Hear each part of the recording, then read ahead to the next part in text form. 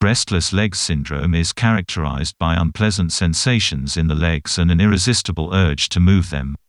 Individuals affected with the disorder often describe the sensations as throbbing, pulling, or creeping.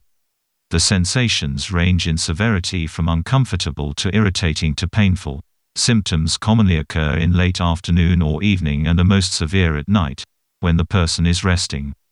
Moving the legs or walking typically relieves the discomfort, but the symptoms often recur. Restless legs syndrome is both a sleep and a neurological sensory disorder. You have listened to a fragment of the podcast. To listen to the full audio, follow the link in the description of the podcast.